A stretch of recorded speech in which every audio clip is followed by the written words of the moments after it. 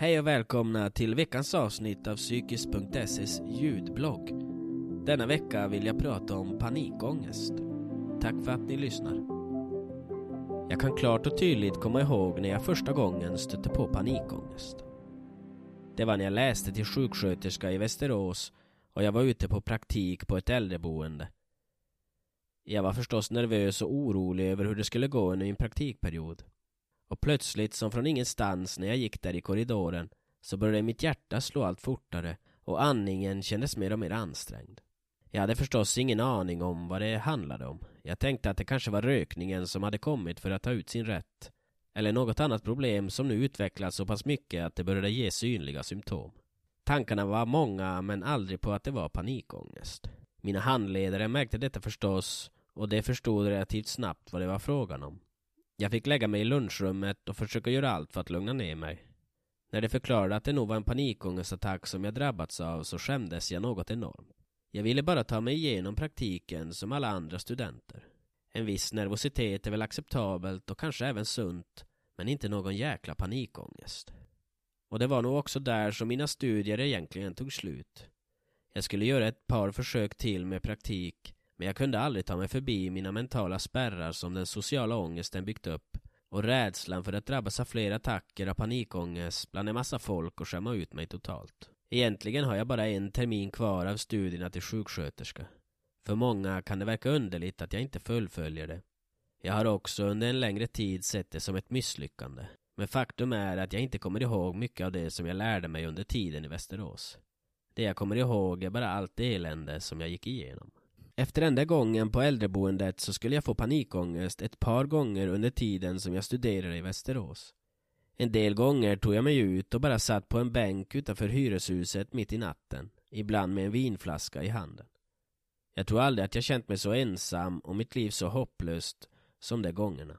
Den värsta gången var dock när jag bara satt hemma i soffan och spelade tv-spel. Vid den tidpunkten så hade jag väl nästan gett upp inför min sociala ångest. Det kändes som att det var omöjligt att ta mig igenom studierna. Jag var ett stort jävla misslyckande. Stressen och oron inför detta i kombination med annan ångest ledde till att det kändes som att väggarna började krypa allt närmare.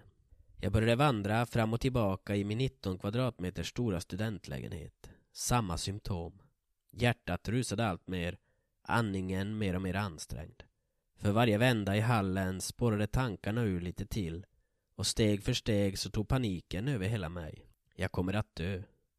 Jag la mig ned i soffan och tänkte att detta kanske var min utväg. Hjärtat kommer ju upp och jag blev fri från det helvete som var mitt liv. En annan del av mig var rädd, ville inte dö. Jag ringde 112 men jag började vandra fram och tillbaka igen. På andra änden av telefonen ställde man några frågor och kom fram till att jag hade en panikångestattack. Jag skulle försöka ta det lugnt så skulle det gå över av sig själv.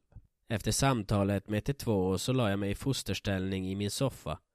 Hoppades att jag skulle somna och aldrig mer vakna. Men jag vaknade dock nästa dag och det hela skulle fortsätta. Jag bestämde mig för att ordna en tid hos min familjeläkare. Jag tänkte att något måste ju vara allvarligt fel. Jag kommer ihåg känslan av att alla tittade på mig.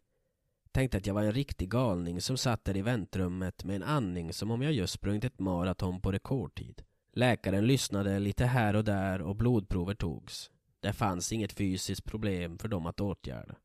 Det kändes dock fortfarande som att jag skulle ramla ihop och dö vilken minut som helst. Jag kommer ihåg att jag faktiskt önskade att det skulle vara något fysiskt fel på mig. Jag var så less det här med panikångest och all den där psykologiska skiten. Men det hela slutade med att jag fick medicin utskriven. Jag har aldrig gillat piller men dessa just då var precis vad jag behövde.